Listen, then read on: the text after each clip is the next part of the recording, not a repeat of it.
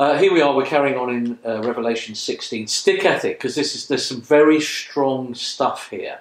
But it's really important for us to listen to this, to see why God is speaking like this. And you'll get a hint of it in this passage. He's speaking like this so that we would listen and be prepared for this final day of judgment. So we're going to start reading from verse 8. The fourth angel poured out his bowl on the sun, and the sun was allowed to scorch people with fire.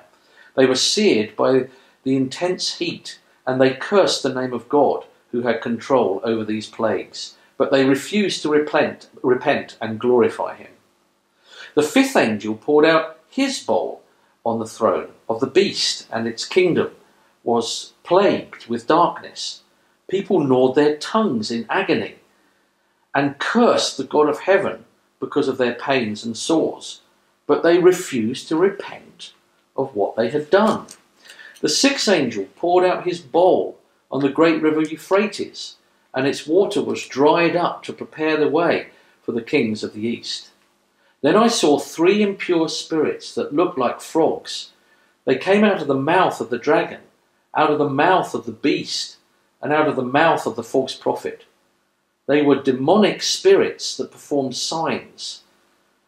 And they go out to the kings of the whole earth to gather them for the battle on the great day of God Almighty.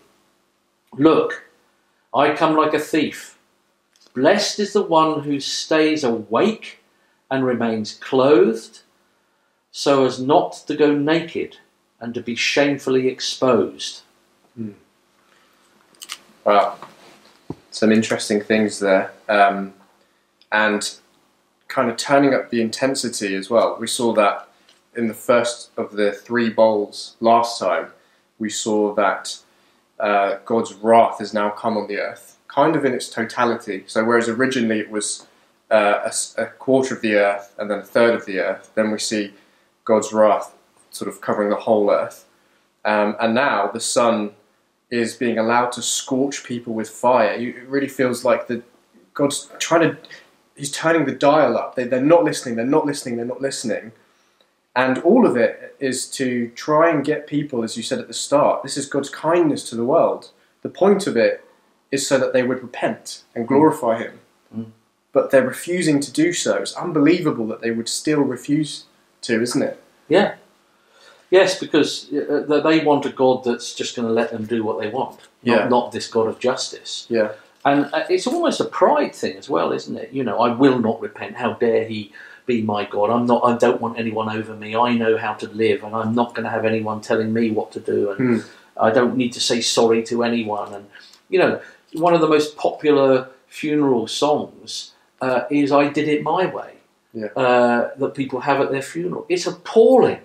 Because it says regrets, I had a few, but then again too few to mention. But no, you didn't, because you've done things that have offended a holy, right, just, proper, beautiful God. Yeah.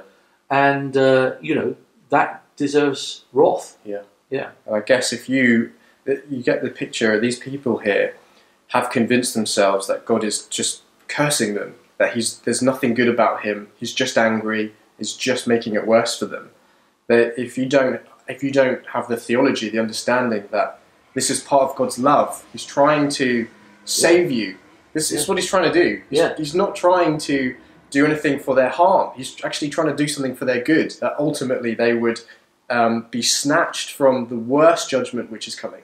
Yeah.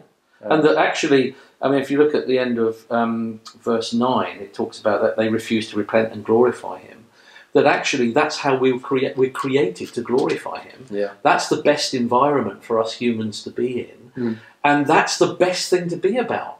Someone bigger and grander and beautiful and creative as God.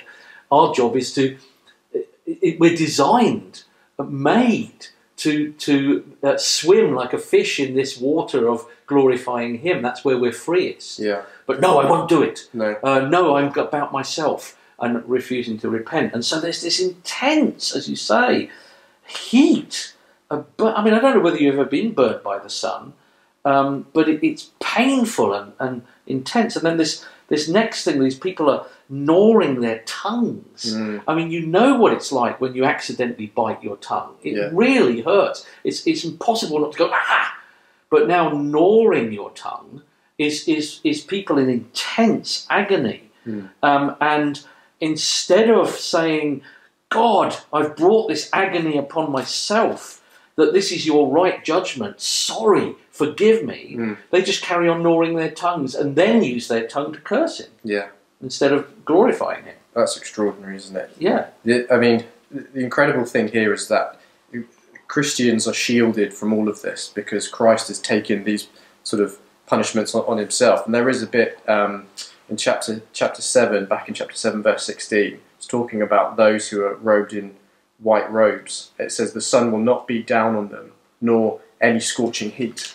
And so Christians are sort of shielded from this. So this is God trying to get people into the fold, under the shelter, in a sense. There is shade available, but they're just standing in the sun, refusing to come and stand under the Lord Jesus Christ. Yeah, and the difference, and it's interesting you say that, because the difference between the tongue of someone who's saying, curse you, and gnawing, and the person who's trusted in the Lord Jesus, is that they have a song to sing. Yes. And it's fresh and new, and you are great, and marvellous are your ways, and praise the Lamb of God who died on the cross.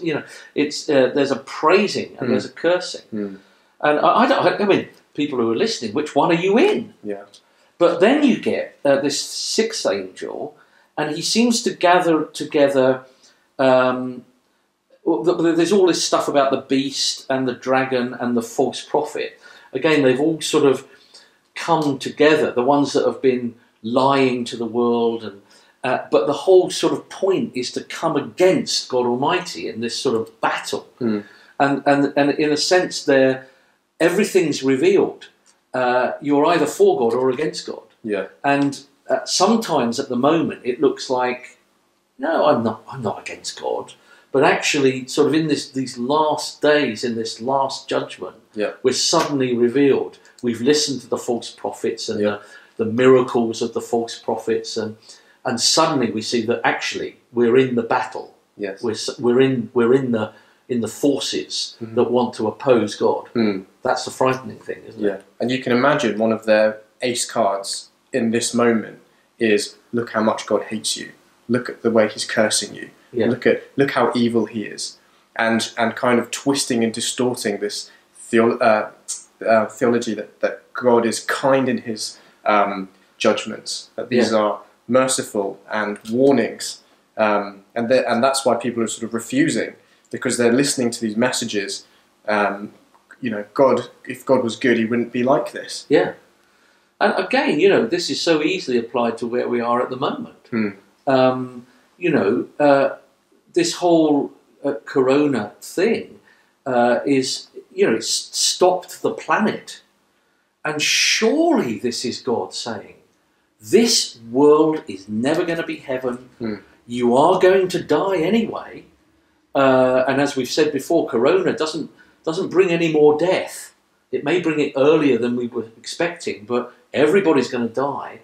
Will you listen? Are you right with this just God? Have you lived a life that is pleasing to God? How have you treated his son, Jesus? And then you get verse 15, where it says, look, I come like a thief. Blessed is the one who stays awake and remains clothed, so as not to go naked and be shamefully exposed. I mean, Jesus used these very words, didn't he? That he's going to come like a thief in the night. Yeah. So keep awake. Yes. I mean, he gave a number of parables about that. Stay awake. Yeah. I'm coming. Yeah. Because if you knew a thief is coming to your flat, you wouldn't go out, would you? No. You'd be there with your thing. Yeah. And I suppose it feels like we're waiting, doesn't it? We haven't reached this point yet. We're still in the period of time before all this sort of happens in its fulfillment.